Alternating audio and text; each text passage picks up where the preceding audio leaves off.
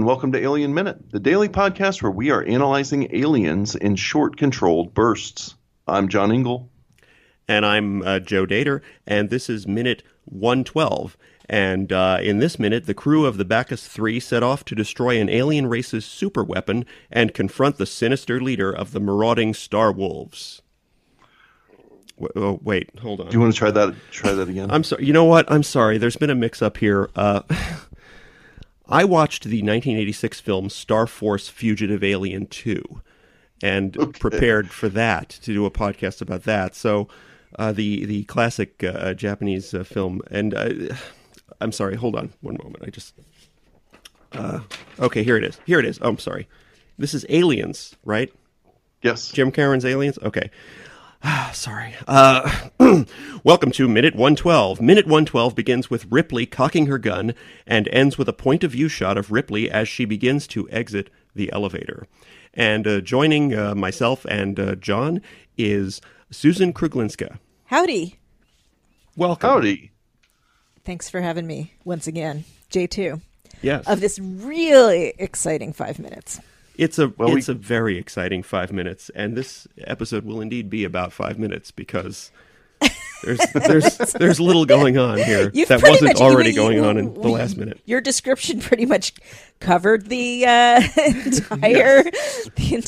Well, okay. Here's what I want to bring up is Ripley is in this elevator now, and she's doing sort of what you do in an elevator, which is you continue multitasking for the duration of the ride, which is so she briefly interrupted her like clicking things into other things and doing stuff to get in the elevator, and then as soon as the elevator doors closed, she went right back to it, like you'd go back to your book or something. Right. And so she's doing more of this, putting a thing into another thing and grabbing a thing and zipping up a thing. The equivalent now would be having your cell phone and going on Instagram and doing this and doing that on your cell phone. And just even though you've only got a few minutes in the elevator, you're still going to get that time in, go back to your newspaper or whatever you had there.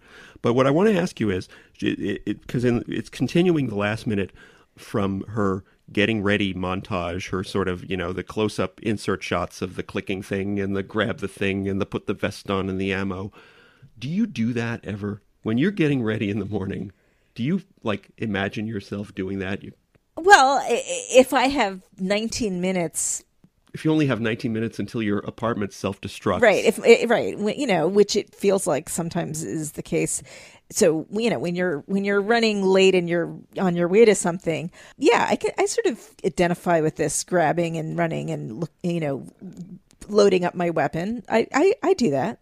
Yeah, I think if I'm trying to get out of the apartment real fast, I put my flares right in my pocket. Right away. You want to do that. I don't just grab the flares, put them in my bag, and then when I'm in the car or walking to wherever I'm going, then I put them in my pocket. I feel like just put the flares right in your pocket. That's one thing I don't understand. We get this second part of the Gear Up scene where she's kind of doing these redundant things. True. It's like, well, why didn't you just do all this up there? Those are flares? Wait, those are flares? Yeah, she has little flares that she these puts little in her pocket. Okay, I thought they were like futuristic breath mints or something.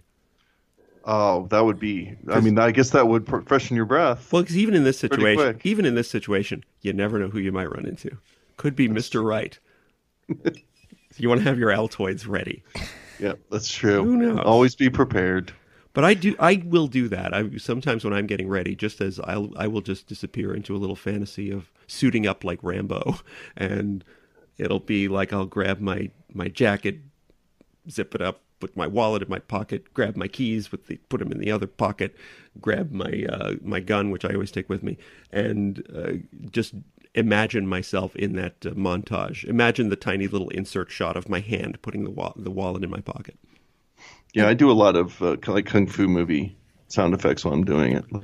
Yeah. I do a little whoosh when I. Oh yeah, of course pocket. You have to do that, or you have to add that. Yeah. It just puts a little pep in your step for the day. It sure does. Makes everything seem a little bit less tedious. Yeah, and even if I'm not going out to kill someone right then and there, I know I'm ready to if I have to.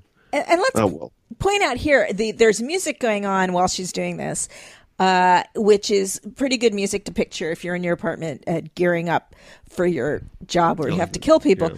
But this is not, to me, this is not very good music. And I think John Horner does for what he had very little time. This was a rush job. And the opening music is great. The closing music is great. Some of the music in between. But this scene, the music really brings this movie down a bit. I think it's unfortunately not the best music. And it kind of cheapens this whole scene.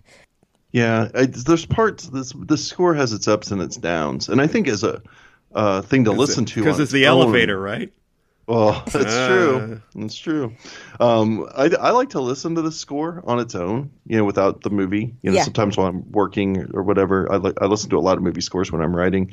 And this one's a pretty good one. But when you watch the movie, sometimes you do feel like things are out of place, like bits of the score are out of place. And I think we've talked a lot about it.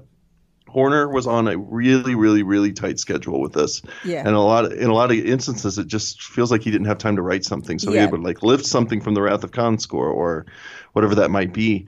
And you're right. I mean, I don't hate the music here. I don't notice that it's really bad, but it's not, I don't know. For me, it jumps out at me as it feels cliche and it brings the scene down for me. It really does affect it for me. And I really, again, there are parts in the movie where I love the music, and I really think he did do a great job with the opening, the main, theme of the movie music. But this scene, it really feels cliche, hugely cliche. And then to add on to that are the colors that are going on, which, are some nice choices, but it looks really fake. It looks like there are light bulbs with red and blue gels. Called the gels. Yeah. You can almost picture the gels in front of the light bulbs as she's going down. And that's a very 80s thing too. At this point, cinematographers and art directors are throwing a lot more color into movies, Really? You think? I think, yeah. I feel like there's less color in movies. I feel like this was the 80s when you could actually have colors in movies, and we now live in an era where everything is green, where you go see a movie and they've dialed down the color and made everything sort of a sickly greenish. Well, it's gotten to an extreme. Now it's tinted. The movies are entirely the teal and orange conundrum. Movies now are entirely tinted. I mean, the color scheme concept has gotten out of hand, I think, at this point. Yeah. But this was, I think, in the 80s. I mean, the 70s were ultra real. You just had straight color, just realistic color. And then, the standouts were Carrie was shocking because it had so much dramatic color to it. And obviously Suspiria, was outstanding. Kubrick's films, were outstanding because he thought very carefully about the color palette. I think he was, one of the people who kind of pushed that idea forward where you came up with a color palette that was very, very distinct to the movie. And this is a Jim Cameron movie. So I should point out, he was going through his blue period. He was, which has lasted his entire career. Yes, he loves that. Man loves blue. Everything is blue and shiny and metallic in his movies, which is kind of wonderful as a signature visual style. You always know when you're looking at a James Cameron film. You always know it's not a Terry Gilliam film. You always know, exactly what you're seeing there, and I think that's great. Talking about color palettes, I watched a movie which I watch every Halloween because we just had Halloween here, which is a holiday that we have here in the U.S. And it generally involves enjoying spooky things. And so I watched Tim Burton's Sleepy Hollow again, which I think is kind of the perfect Halloween movie. It's such a sort of a cheese fest of silly Halloween spooks in a very non-adult kind of way. It's very sort of a kid's movie almost. But he does a really great thing with color in that, which is he's trying to make it look like an old Hammer film. And I know I've talked about this before, but it's his homage to Hammer films. And Burton turns down the color saturation in that movie so much that it's almost a black and white movie. Everything is gray and muted and drab until someone gets their head cut off. And then this bright red, super saturated blood is all over the frame. And it is so cool and looks so neat. And it's such a great use of color in that. And I don't see good uses of color like that in movies anymore. Very rare instances. It seems like there's this sort of generic wash of green tint that just goes over everything now. And this movie looks so much better than modern movies to me for that reason. I think it just crosses the line a little bit. I think the original Alien, the color palette is a little more realistic and it works better, and it's still an amazing color palette. Just like 2001 is just stunning. The color is stunning, but it's not cheesy. And here I feel like it's just a little bit too fake looking. It looks a little bit too much like, again, lights with gels. And it's a little too much color, and it just brings it cheapens it, just like that. The music in this scene, and this is one of the most colorful scenes, actually. Overall, the use of color is quite good in this movie, but in this particular couple of minutes, I just think it's a little bit much. But I do like the glowing pipes in the background. I guess they're supposed to be just red hot with heat, right? I didn't know those were supposed to be glowing pipes. I thought they were just supposed to be red sort of tubes of light. I was wondering. Yeah. They seem like red tubes of light. I like safety. The way Yeah. I do like the way this is in the Acton power plant location, right? Right. Yeah, this is in the sort of abandoned power plant that they filmed in. This is a found location, and they dressed it with things, and I think that's one of the things they dressed it with are those red tubes of light. But I like those a lot. I didn't know what they were though. I have a feeling they're glowing metal. I'm they're so hot. That's my guess. Wow, that would have to be. That's my. I think later we get hot, close shots of them though, and it looks like there's like a red strip attached to kind of low pipes that it's supposed to be like a security, like attention. There's a pipe here. Don't hit your head on it. Is what I took it to be. But it could be different. I mean, there could be two different things because you're talking about way in the background. So. I'm not sure if that would apply to the pipes you're talking about. Well, when she gets to when the elevator door opens, you can see really clearly these. And I don't know, maybe you're right. You see them more in the next minute, I think. Well, at the very end of this minute, it's a very, very clear shot of them. But maybe you're right. In that case, I find them a little cheesy. I like the idea that there may be, because we have fire and steam coming out everywhere. We have lightning in the background. A lot of steam. There's all kinds of, between the steam, the fire, and the lightning, this is a very crazy, active, tropical environment. There's so much steam. If you look closely in the background, you can see an overweight Russian man in a towel. Yes. Yeah. I saw. You know what? I'm looking at a future minute. I just happen to have it up on my computer, and you're right. There is a big glowing.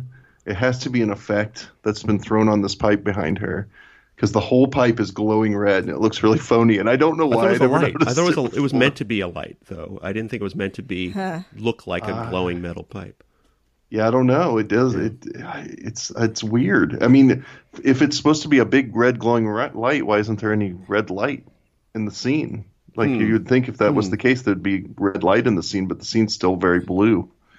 Right. So, it looks like heat to me. I don't know. It's Cameron hires armies of artisans to meticulously paint everything blue right before filming, so that might be the reason for that. There's like tiny little elves the Cameron elves that come in and paint everything blue. Well, we'll talk. This is a couple of minutes down the line. We'll talk more about that in minute 114, which is the minute that I happen to have up on my computer. But okay. This is minute 112. So 114 is when? Thursday. I believe Thursday. Okay, this Thursday. So write that down if you have. I can't make it. Okay, here's what I want to talk about. No, wait, John, you go first. Well, I was just going to say we're still in the elevator. that was where I was going to say. Okay, we're. I wanted to talk about the shot here. We got the camera set up here to her right while she's gearing up and doing all that, and in the background we're getting a rear projection shot or front projection shot. I always have a hard time differentiating between the two. Yeah. It's a projection shot, right, of the plant going on. Things going on, little Tesla coil lightning going on in the background there. And I was thinking about the moving parts of this whole thing, because clearly they can't have her go down many, many, many, many layers of a real power plant or something. Yeah. So they had to create this process shot. And all the layers that go into that, where you're trying to convince the audience that we're seeing an elevator go down. So we have that projection going by behind her.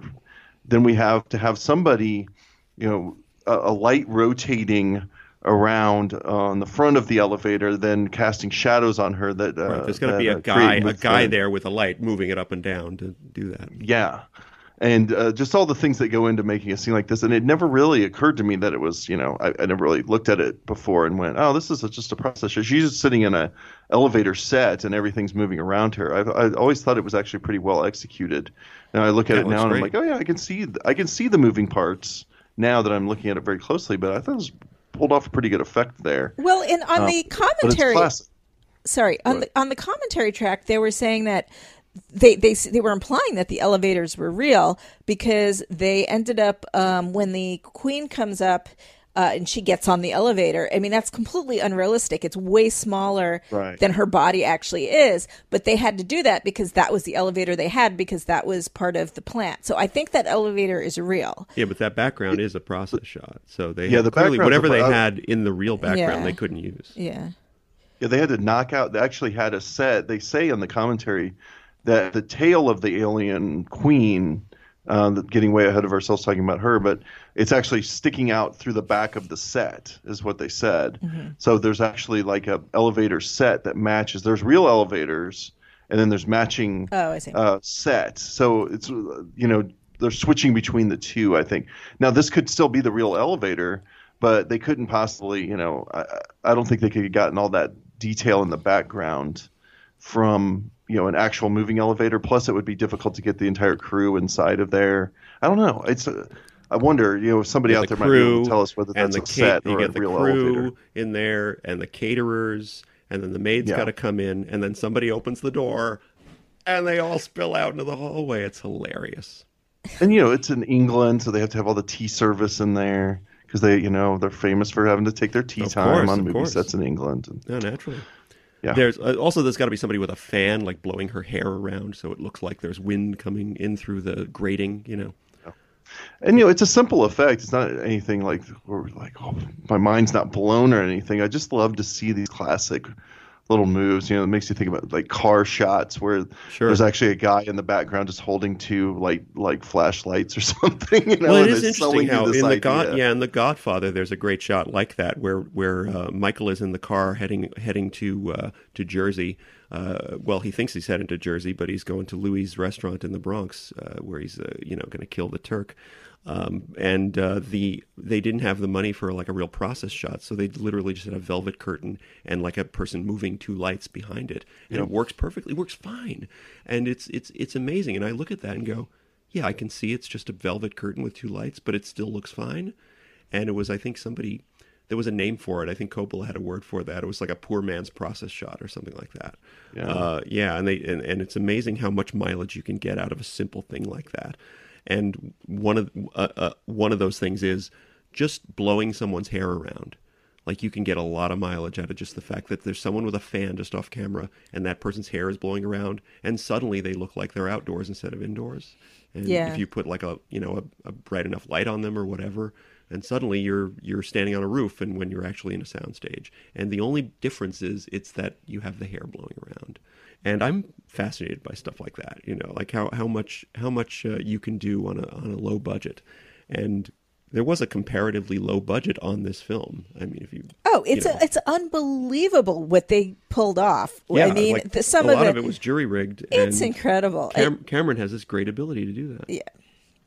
It's mind blowing. Yeah. I mean, the amount of time they had, and the amount of money they had, and how quickly they put it together. It's just And John? Do you know what the budget was on this film? Like how many millions he had to Off work the with? top of my head, I think it was 13 million. He made it look like so much more, though. I may be did. He wrong made about it that, look- but I think it was 13 million. But that's Cameron's genius, is he made it look like more. Yeah, definitely. No, he was incredible at that. Now he makes movies look like he spent less than Right, you yeah, hear, he it's a actually $200 million spends- movie. It's like, well, what was the catering bill on that? Right. Good grief! Not that I don't think it costs a lot to do computer effects, but come on. But yeah, he was very impressive. We've talked many times. We've sung the praises of James Cameron as a director of practical effects and director of getting away with selling ideas to the audience through this kind of cinematic trickery. He was very good at it. It's a shame that he decided to go with computers instead of sticking to practical effects. But Is there anybody who is still using practical effects?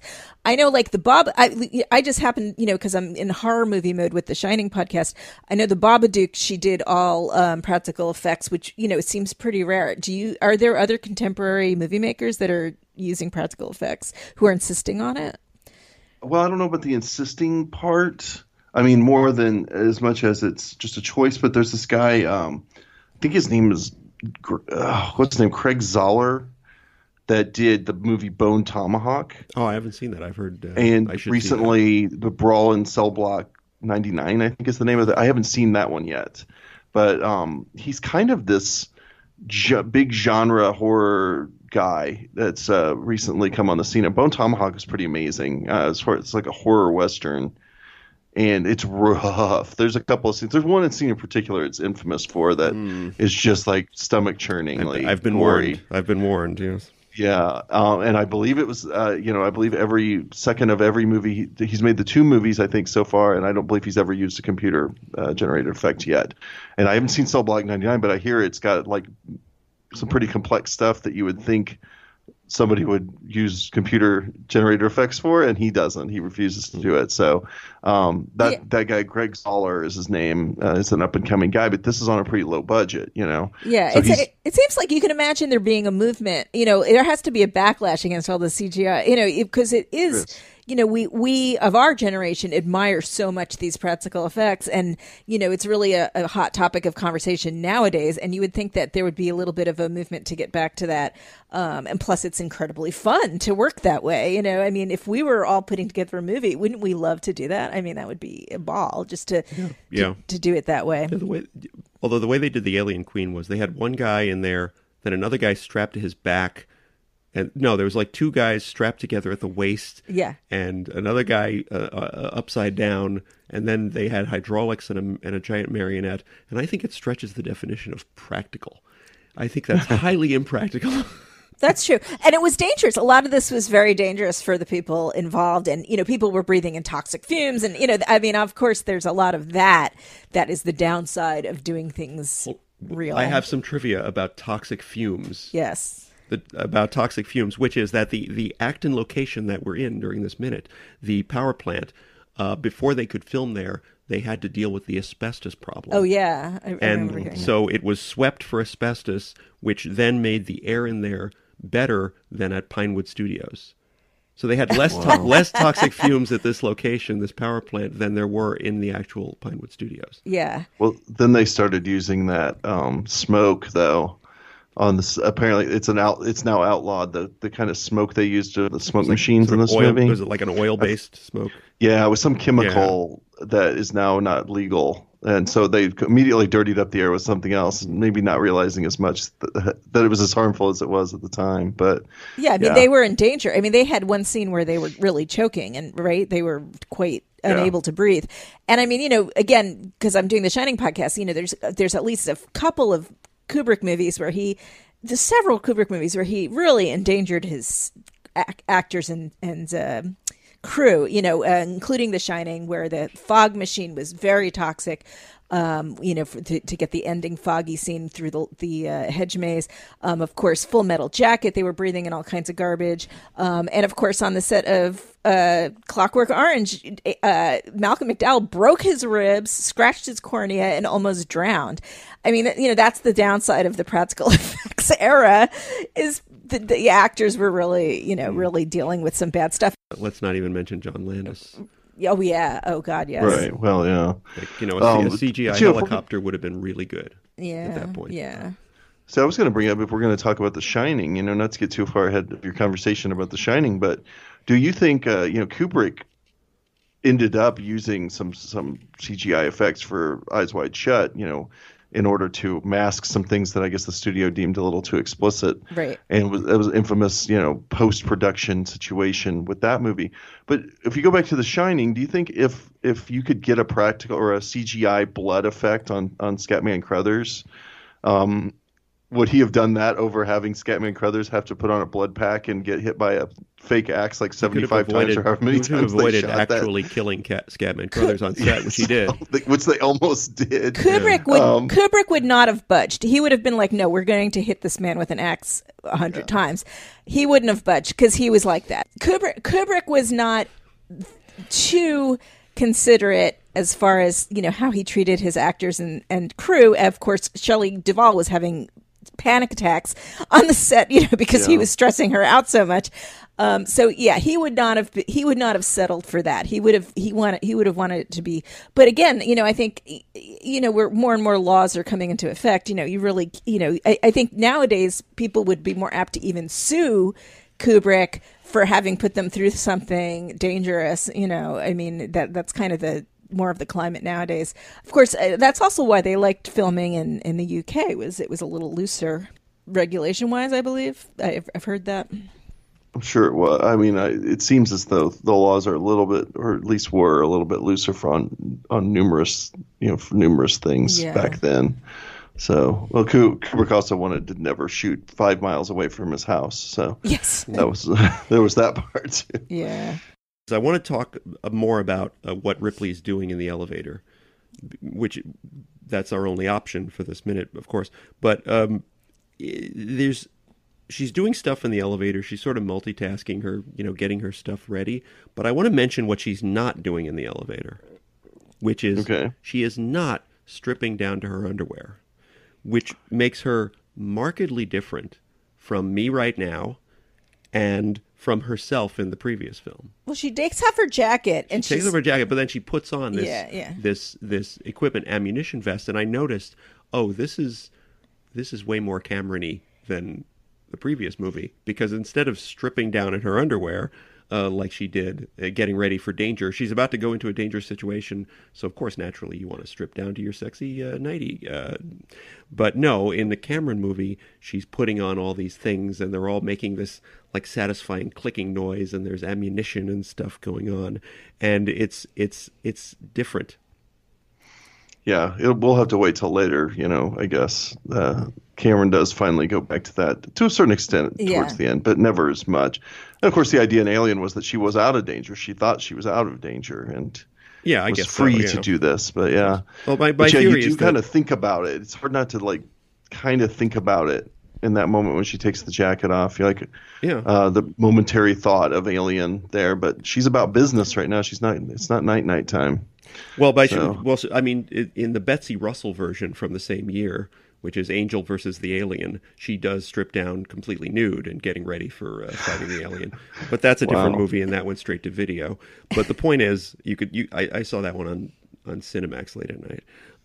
But I think it's more like this is like what Cameron gets off on. He gets off on a woman strapping guns to herself more than like a woman stripping down her underwear, probably.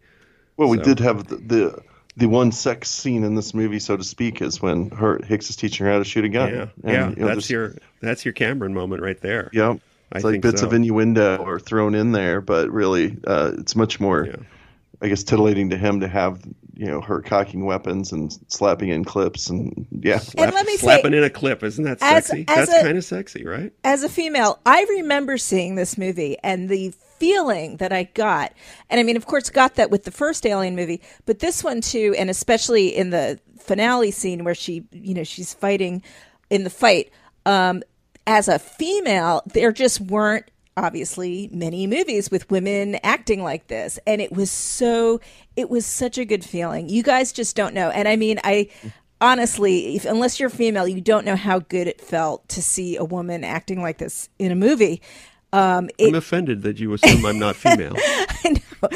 And, even now with the new Wonder Woman that came out recently, people are talking about how powerful they felt when they came out of that movie. They wanted to kick ass. And I remember that feeling seeing this movie. So I just want to put that in from the female perspective. This felt so good. Yeah. It really did.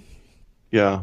Yeah, I did. Like you said, there's no way. We like I mentioned yesterday, we have our, men have their scenes of this going back to the beginning of movies, and this was even like the year before we got the Arnold and the Stallone. We've been getting that crap for, decades, and it had to be a great feeling for you guys to get this scene, and then a Wonder Woman as well. Like the sad thing seems to be how long of a gap there is between these moments in cinema. Yeah, I've thought about this so many times. Princess Leia, so badass in Star Wars.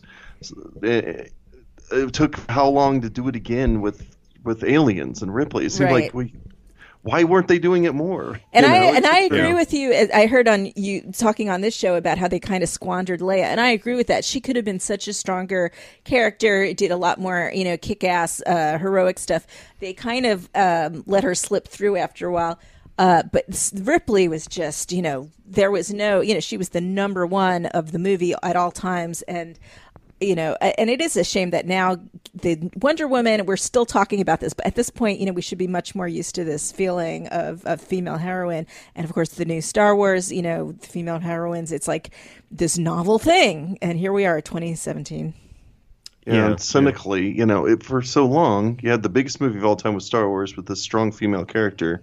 They didn't learn anything from it. You get Ripley, they didn't seem to learn anything from it.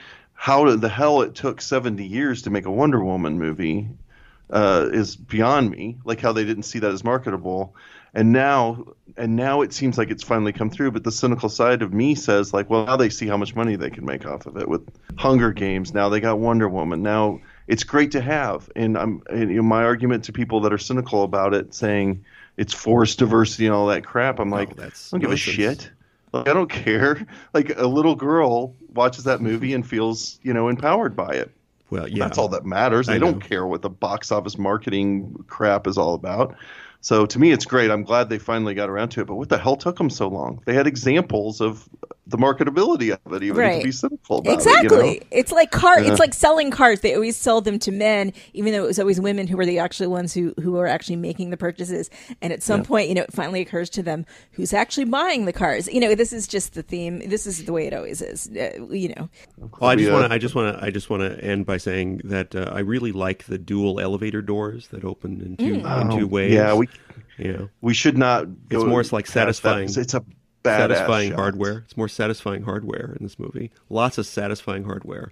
It's like when you get a pen and you're clicking it and you go, oh, that's a good click. There's a lot of that. What's satisfying to me is that when the elevator lands, the music stops. Because like I said, I like that suddenly it's silent and the rest of this scene is going to be silent, which makes it much more intense and real for me. I think it would be really funny if the doors opened and it was on the wrong floor and there was just an office with people in it going like, oh, who are you? Oh, she had to check the directory. No, this is the mezzanine floor.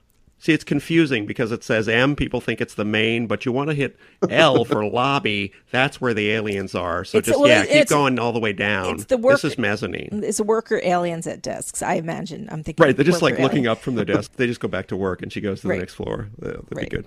All right, well, you guys ready to close this one out? Yeah.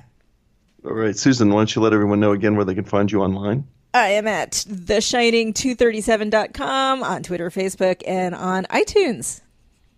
Joe? And I'm Joe Dater. You can follow me with that name, no spaces, on all of the social media platforms, including ones that have yet to be invented.